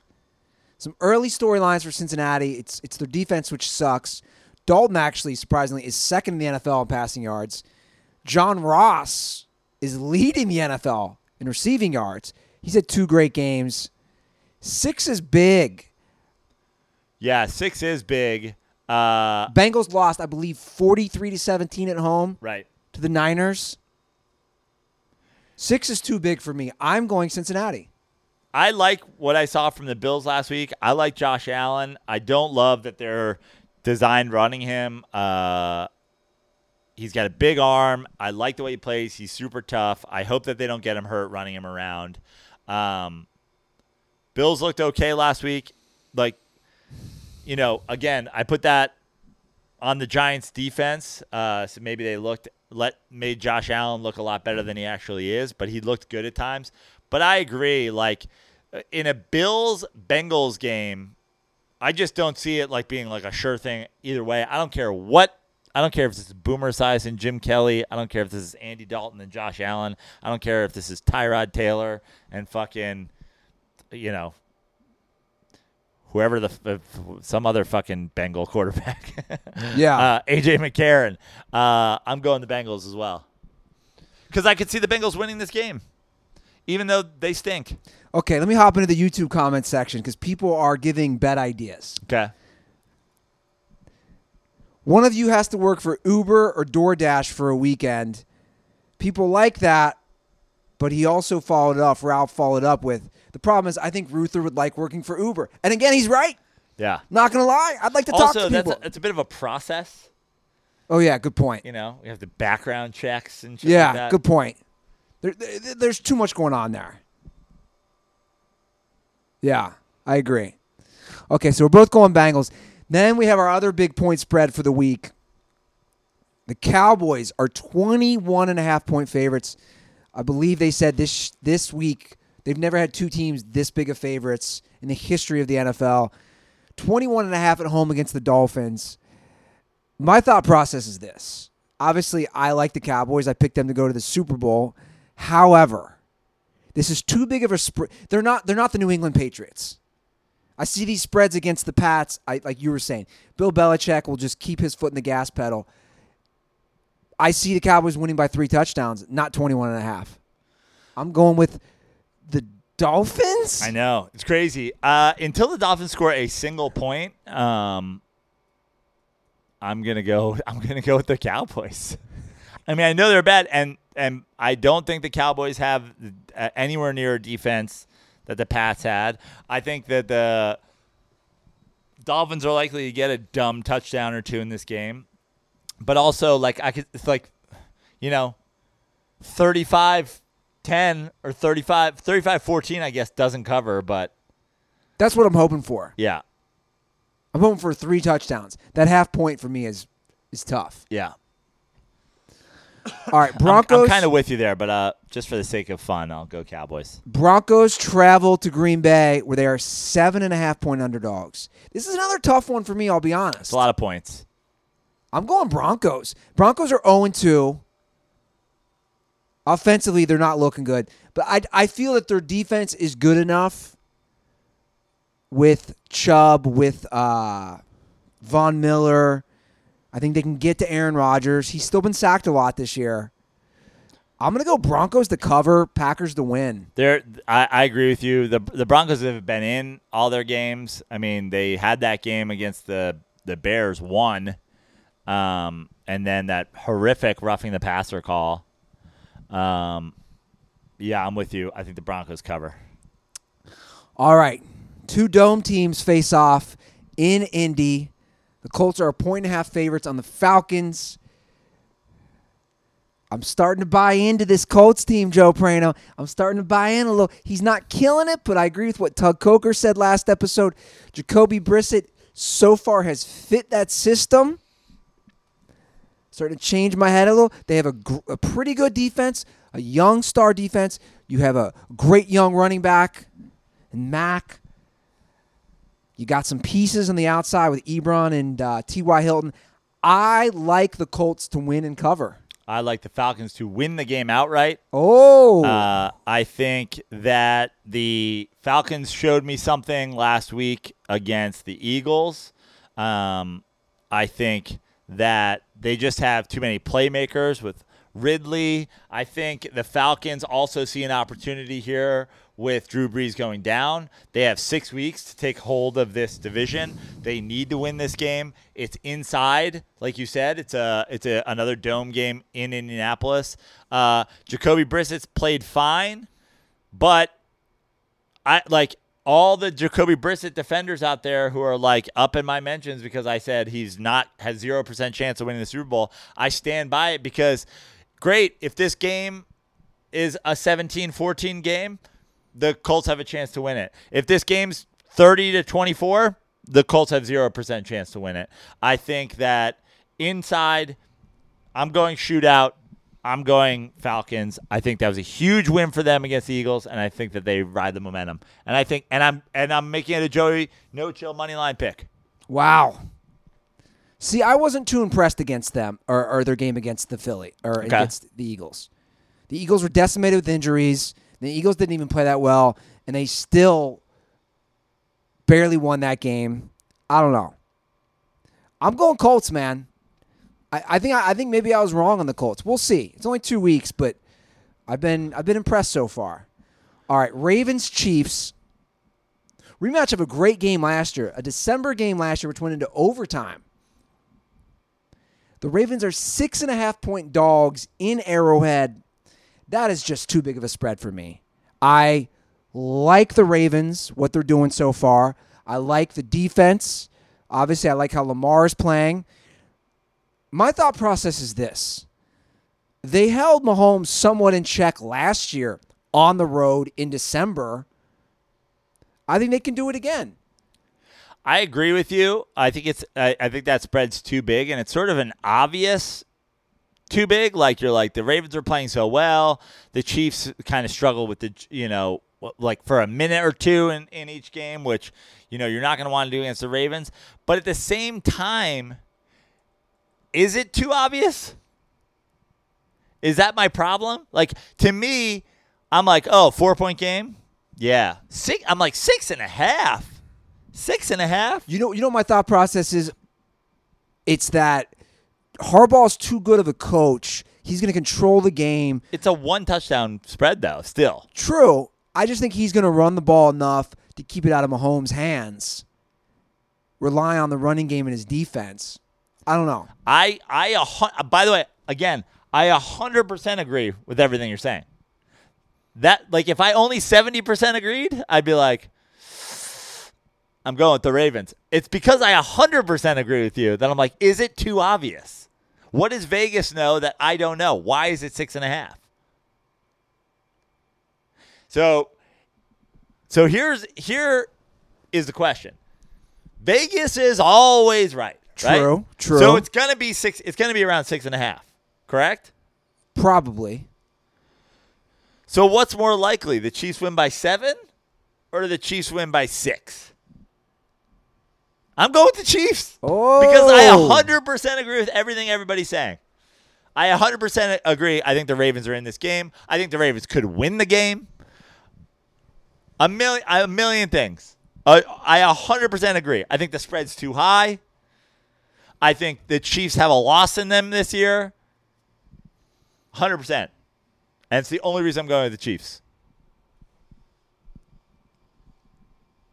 All right, Raiders travel to Minnesota, where this is another surprisingly high spread for me. The Vikings are 8.5-point favorites. Now, the Vikings have a great defense. They've been running the ball with Dalvin Cook, who currently leads the NFL, not the major league, leads the NFL in rushing yards. However, again, this is too big a spread for me. I think the Raiders defense also is good enough to stay in this game. I'm going the Raiders. Yeah. Kirk Cousins loves playing bad teams and looking great doing it. And I think the Vikings absolutely win this game. But the Raiders, I just feel like the Raiders are playing. The Raiders season is like, is just like they're taking half victories. You know what I mean? They're not good. They're not going to win fucking 6 games, but they'll be like, well, we played the Vikings tough. And we played like it's gonna be one of those things where next year we're going.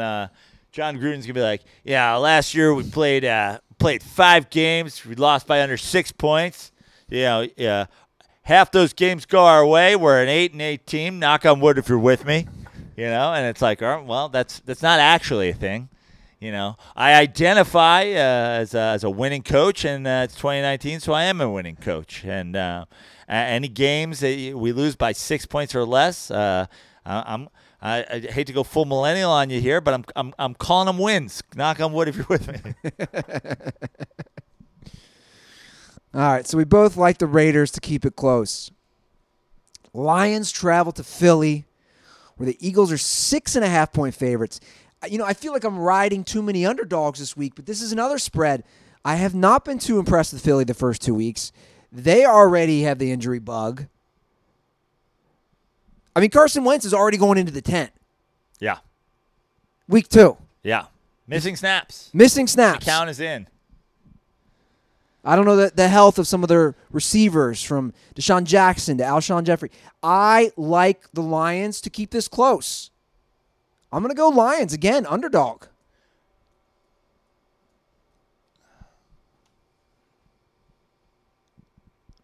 I'm with you. You're with me. Yeah. Knock on wood if you're with me. I'm going to go. I'm not that impressed with the Eagles. I think the Eagles could absolutely blow out the Lions. It is a home game in Philly, but I just feel like the Lions just fucking hang around. They do. They insist on hanging around. Yeah. They're the dog who doesn't leave your side. Yep. You're just like, bro, give me some space. By the way, have you seen more of these signs now? I put one up on. They're like a Matt Staffordshire Terrier. Have you seen these signs now about they're trying to stop all these idiots with bringing their dogs everywhere? No. It's pretty wild. I saw one at the hotel I was staying at in Catalina, and I've seen more signs. Basically, I love it. For the first time, I actually agree with California people. They're trying to put an end to this therapy bullshit. Yeah. And I saw one in front of Trader Joe's. And they all said the same thing. Service dog fraud is a crime. I love how you somehow fucking shoehorned this story into the fucking NFL picks. You're like, we're going to talk the Lions, and then I'm definitely getting to this dog story I've been fucking sitting on. Well, we're talking about the dogs sticking around, but basically it says, I just got to read this real quick. California law allows persons with disabilities to bring trained service dogs and psychiatric service dogs, but not emotional support dogs, to all public places. These laws include the Unruh Civil Rights Act, the California Disabled Persons Act, and the Fair Employment and Housing Act. So basically, businesses are saying, fuck your emotional support dog. Shout out to Lachlan Patterson's new special that makes a great joke about, the cat and the therapist, right? Yeah. But it's true, though. Yeah, no, I agree with you. And I've taken advantage of this rule when Vince was sick to take him on a flight. And I'm guilty of it as anybody. But I think also, desperate times call for desperate measures. I was never the guy that was like bringing my dog anywhere. I don't even bring my dogs to restaurants and shit like that and do the fucking, hey, sit under here while we have coffee thing. That's not my go-to move. Dog can be at home. Vince used to stay at home for days, but I did scam this way to get him on a flight when he was dying at the end. So Yeah, but that's acceptable. Right. My issue has always been the person who like legit believes it and is serious about it. Like, I need my dog here. like you don't give your dog space. Yeah. Give your fucking dog some space. And speaking of space, this next game is even. There is no space Yeah, it's happening in space. between the Panthers and the Cards in Arizona. They're playing it in outer space because it's such a wild game. No Cam Newton. Old backdoor Murray, as I call him. Is Cam playing? No. Cam's not even at practice. Cam's out, bro. That's why this game's even. Or there's no line because they don't know about Cam yet. All right, let me get the most updated version of this because I loaded this last night. It might have been. Okay, we do have a line now. Okay. Arizona is 2.5 point favorites. Arizona is 2.5, so Cam's out. Cam's got to be out. This is the Cardinals' win. I'm going. Yeah. Andy, how long have I been? I almost want to pick against them. Okay. Who's playing quarterback? Kyle Allen? Who? Yes. Who? You got it. Who? I believe his name is Kyle Allen. I believe that is his name. Why is he playing quarterback for the Panthers, you ask? Kyle Allen. I'm looking this guy up right now.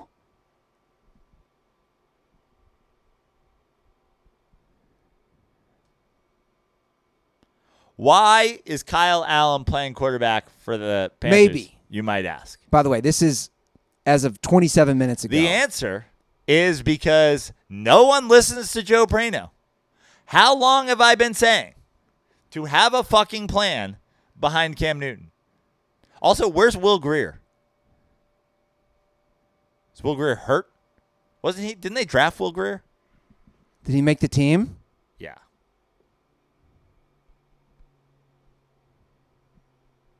All right. You know what? I take back maybe possibly going for the Panthers. I got to go Cardinals in this one. It's a disaster. This whole situation. Are you going Cardinals? I am. All right. We alluded to this game earlier when we talked Eli Manning, Joe.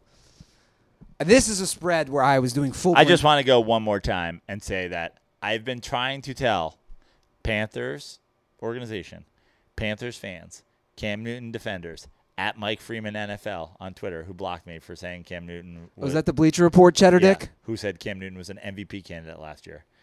What a dork. Have a plan. Cam Newton's done. Stick a fork in his giant fucking hat. He's done. He's Yosemite Cam. He's a fucking cartoon character. Yosemite Cam.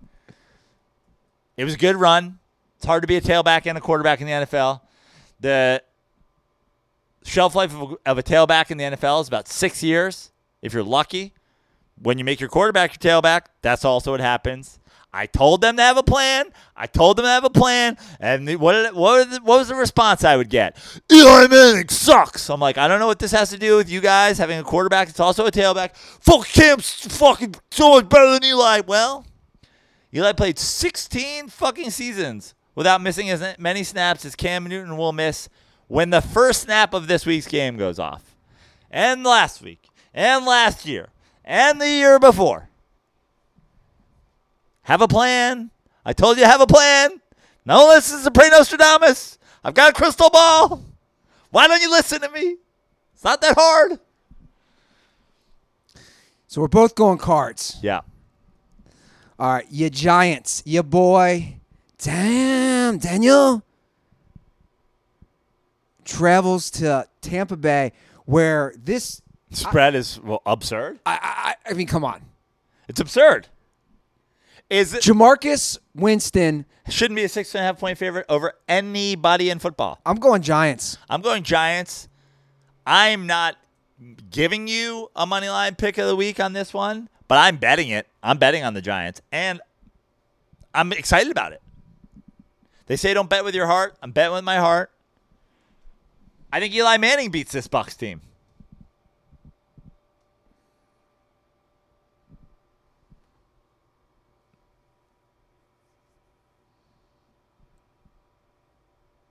I just don't get that spread. But it also goes back to what you were saying earlier on the Chiefs-Ravens game. Is there something we don't know? Yeah, in this one, Vegas is like, well, they're starting a rookie quarterback. Well, they're not starting Jamarcus Winston, so works for me. I'm betting the Giants to win that game. All right. We have another bet recommendation from Zach from Houston. The loser has to wear the L chain everywhere they go until the Super Bowl is over. Ooh, that's a strong one. That's a strong one. I mean, everywhere? Like on stage, working out? Just you doing the little beach workout, the L chain on? I couldn't do it. It's a tough one. You're more of a homebody than me, for sure. So this one would affect me more than it would affect you. But you also work out running, just running alone. I couldn't run. Yeah. It's too big. Yeah. That's a tough one. You'd have to swim. You wouldn't be required to wear it in the pool, right? He's saying everywhere. So I'd show up to the pool wearing it, take it off, jump in the pool, swim, put it right back on. Not a bad idea. I like it. This also has potential of being like the bet for eternity. What do you mean? Like every year, loser just wears the fucking L train. Now, is this everywhere they go for all the playoffs? I mean, that's a long time. It's a long time. It could be like the 2 weeks between the 2 weeks of Super Bowl prep. Yeah. That's 5 weeks, right? It's 5 weeks. Yeah.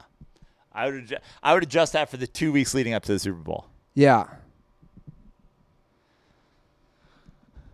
Not a bad bet. Not a bad bet. I like it. Who was that? Zach Boast. Nice. I like it. Okay. And speaking of him, his Houston Texans are 3.5-point road dogs out. No, he's a Phillip Rivers Chargers fan. Oh, that's right. Remember? He's gonna watch his hometown Houston team take on his uncle or whatever. I asked him about it when I was there. I was like, "What? How are you related to Phillip Rivers?" He swears that he's not, and I'm like, "Okay, this is weird." Like if he's your Uncle Phil, I'd get it. Chargers are 3.5-point favorites. I think there is zero home field advantage for them. Agree. I think to spot them 3.5 is ridiculous. I'm going Texans in this one. Agree. Like, when is Vegas going to learn? They don't have any home field advantage in a soccer stadium that half the fans aren't even there to see them. I could see the Texans winning this game. I could see this as a big Texans upset. And I believe that could be the beginning of the end for this Chargers team. Okay, another interesting game. Saints travel to Seattle. 4-point Seahawks favorites. It's a big spread for me, even with Teddy Bridgewater. The Seahawks defense is suspect so far. I do have a great Russell Wilson stat, though, for you, which actually you would appreciate, Joe, because you've been on Russell not getting the ball out fast enough. I was reading an article in The Ringer today. Through 2 games, Russ has got the ball out quicker than any quarterback in the NFL. I did see that, and somebody sent me that stat, to which I replied with clapping hands. Last week, he got it out faster than anybody in however many years or something like that, to which I replied, clapping hands. I did not watch the Seahawks game last week against Pittsburgh, but it sounds like in year 8, Russell Wilson is figuring out how to be a now he was still pocket sacked 4 passer times in the NFL. Yeah. But at least he's fucking let's start somewhere, and that's honestly the my criticism of Russell Wilson. The guys who scramble, Deshaun Watsons and the Russell Wilsons, even the Aaron Rodgers to some degree, I am fine with you taking sacks when you try to extend a play. But my problem with Russell Wilson has always been a lot of times he's trying to extend a play that's already over. Get your snap, stand in the pocket, make your reads. I'm not talking about, they rolling him out and no one's open and he scrambles and he gets taken down behind the line of scrimmage. My problem with Russell Wilson has always been not just getting up there, making your reads and delivering strikes. He tends to be way better in play action off of a great running game. And he tends to be great throwing the ball down the field when they set it up with play action. But in the modern NFL, take a snap, deliver a strike on a slant pass, and, get a fucking bunch of yards. How come he's so good throwing the ball downfield as opposed to just throwing on short? Like, shouldn't it be easier to throw the ball short? And my problem is with Russell Wilson, not good enough, in my opinion, to be mentioned with the elite quarterbacks of take a snap, recognize an open guy on a slant, feed him the football, especially with the playmakers that are in the NFL these days. I mean, look at what, happened to Odell and Baker Mayfield at the end of that Jets game. He just threw a strike to Odell on the snap, release, strike, touchdown. So good for Russell Wilson that they're finally starting to chip away at this lunacy that he is behind center. But you know what? I also think Russell Wilson is a smart guy, and I think the difference between him and Cam Newton is Cam Newton never adjusted his game, and now he's watching it from home. So maybe Russell Wilson is smart enough to adjust his game, and good for him. And I've never said Russell Wilson doesn't have the potential to be an elite quarterback, but glad that he's finally getting the ball out fast enough. That being said, I'm going to take your Seahawks to win and cover. Ooh. It's a tough one for me. Tug and I went in depth about our take on Teddy Bridgewater. I thought he played fine. He didn't play great. He didn't play poorly. They dropped a lot of balls. What is your take on him? He's the most expensive backup in the NFL. Till Eli Manning. I think Teddy Bridgewater is grossly overrated considering the way that people have always sort of talked about him and what he was able to achieve with the Vikings and what he was like. Is Teddy Bridgewater a good backup? Sure. Is he the best backup? I don't know. Maybe. But that being said, the difference between Drew Brees and any backup is going to be so massive. Drew Brees is the quality of quarterback. I think Drew Brees is in a good system and has been in a good system with Sean Payton and obviously has weapons now and all that. And that's been what's, made them contenders the past few years. But I think Drew Brees is going to be a guy who throws for 400 yards regardless of who's been on his team. And he's shown that in the past. Now, I've also said that doesn't necessarily make you a Super Bowl contender. You almost don't want your quarterback throwing for 400 yards every week. But there's a huge drop-off from Brees to Bridgewater. And that's why I'm taking the Seahawks at home against the backup to win and cover. I think it's going to be a good game. Also, I could look at this being a 4-point game because there's two fucking safeties because God knows the Seahawks aren't going to light it up. They did look good offensively last week. However, I'm going to go the Saints to cover. I think it's a close game. Okay, Steelers travel to San Francisco where the 49ers are 6.5-point favorites with Mason Rudolph. Too big? It's a big spread. Are the Niners good? I don't know. I don't know either. I have apologized to the Niners fans multiple times now. They have played At Tampa Bay and at Cincinnati. Two bad teams. However, you do got to travel across the country for both those games, which is never easy to go West Coast to East Coast. But I still don't know. And I even saw somebody in the YouTube comment section offended that I didn't have the Niners on my could win a Super Bowl. Yeah, they are still on that. Definitely not winning a Super Bowl. That's stupid. I don't like how big this spread is. Therefore, I am going Steelers. Even with the backup quarterback. Yeah, maybe the Niners are my new fucking Falcons. Maybe the Niners are my new Raiders. I'm just going to, the Niners are just going to be following me around all year, fucking me every which way you can. I take them to cover. They're not going to cover. I take them to win. They're not going to win. Whatever. I bet against them week 1. I was wrong. Maybe I'm just going to stay wrong. I'm going to take the Steelers as well.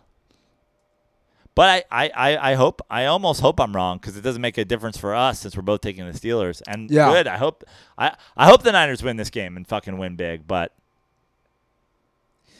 okay, last 2 games. Rams head to Cleveland. Sunday Night Football. The Browns are 3-point dogs at home.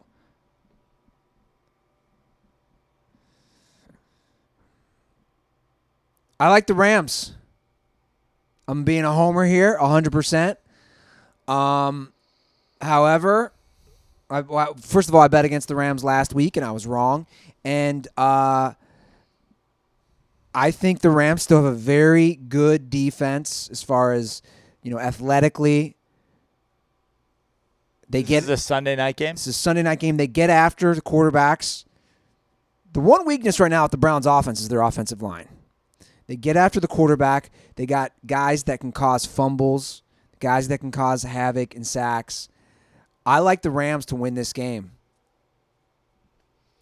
I'm on the Browns. Oh. I'm on the Browns. I think that the Browns, I don't think, by the way, a lot of people seem to think that I'm like a Browns slurper or Browns defender at this point. I'm not at all. I just think, and I guess I was right in thinking so, is I look around that division. The Bengals are going to be bad. The Steelers are bad. The Ravens have looked better than I thought they would, but the Ravens I just don't see the Ravens being a 13-win team. Now, is 12 wins going to win the division? Probably. Could 11? Probably. I think the Browns are a playoff team. I think the Browns win 10 games, and I think one of those games is this week at home in prime time. I think we saw it last week. I think we're going to see it again. I think Odell likes to show out on prime time. I think they're going to keep feeding him the ball.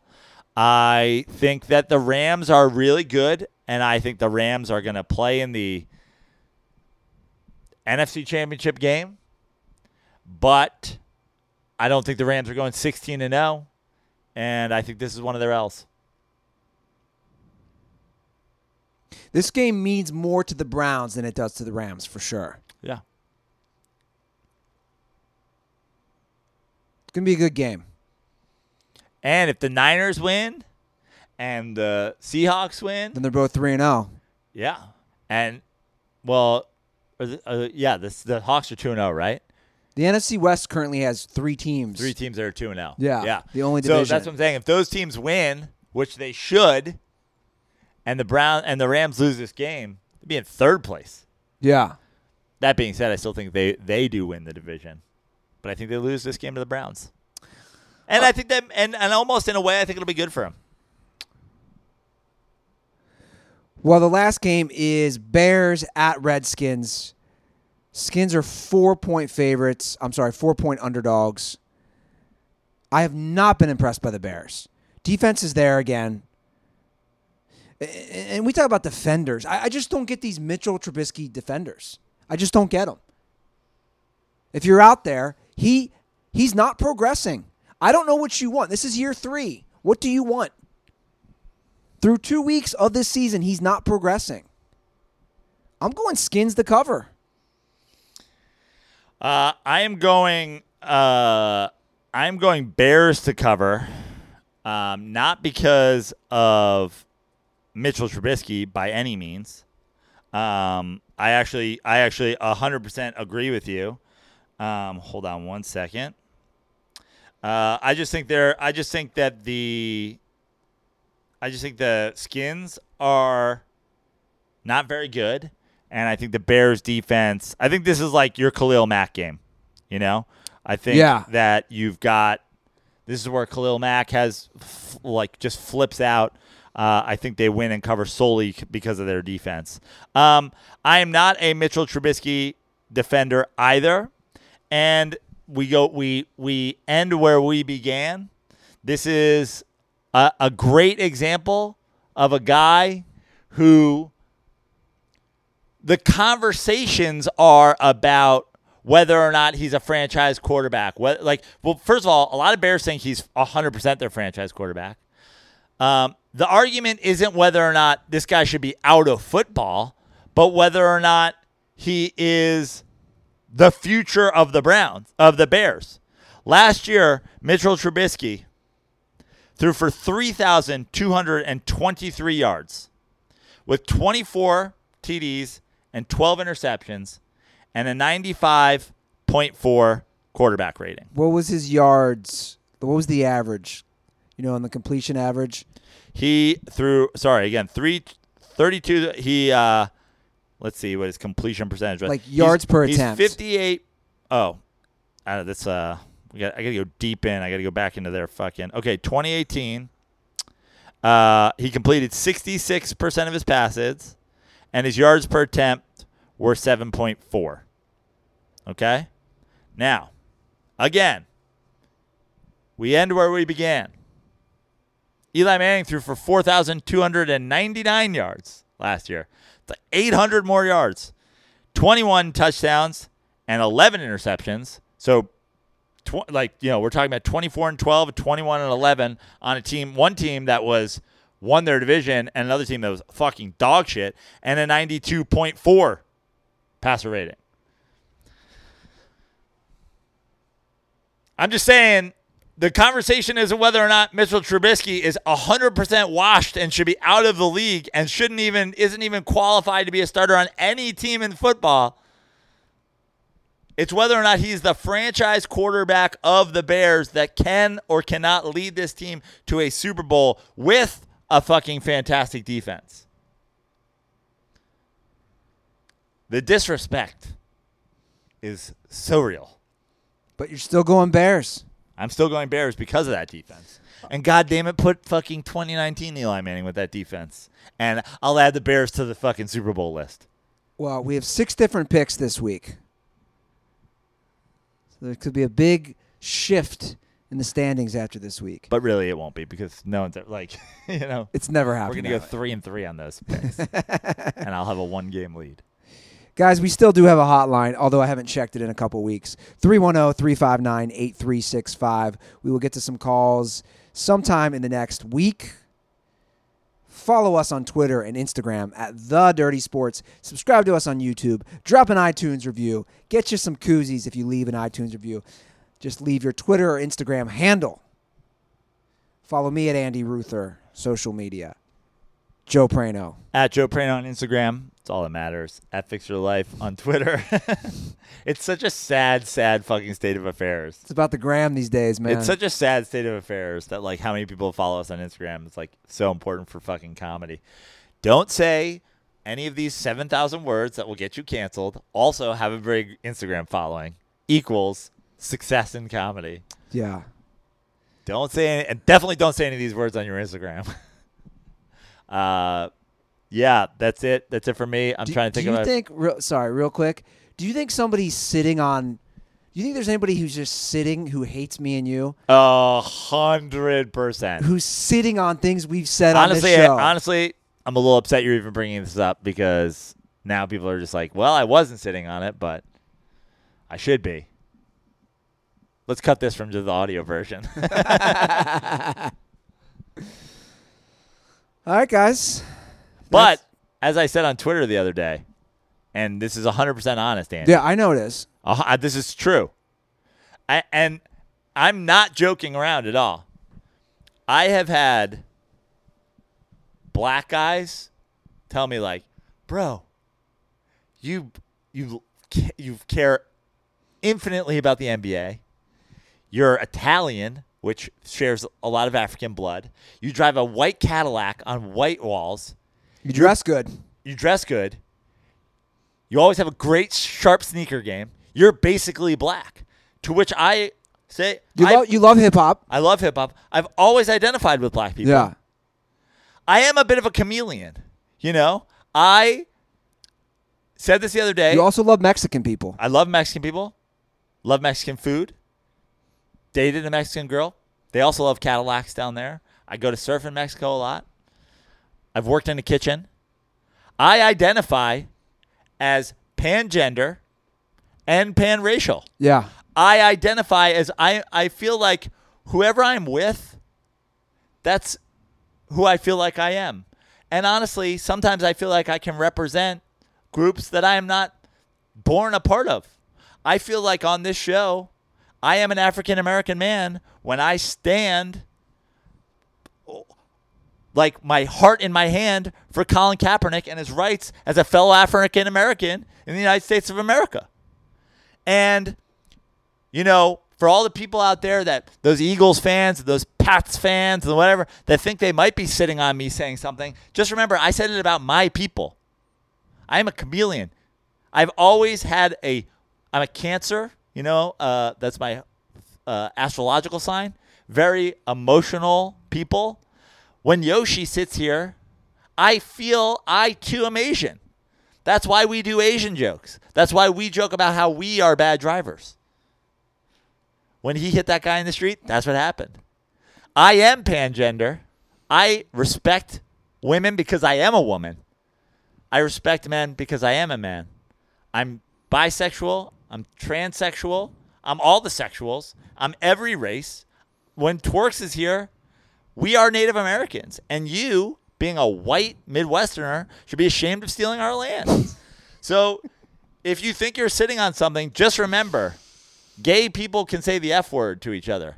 Black people can say the N word to each other. I can say anything to anybody because I am pangender and panracial. Yeah. I identify with all people because I have a big heart and a big mind, and I can sense and feel all of your emotions, and that is why I'm basically uncancelable. Yeah. I agree. That entire assessment.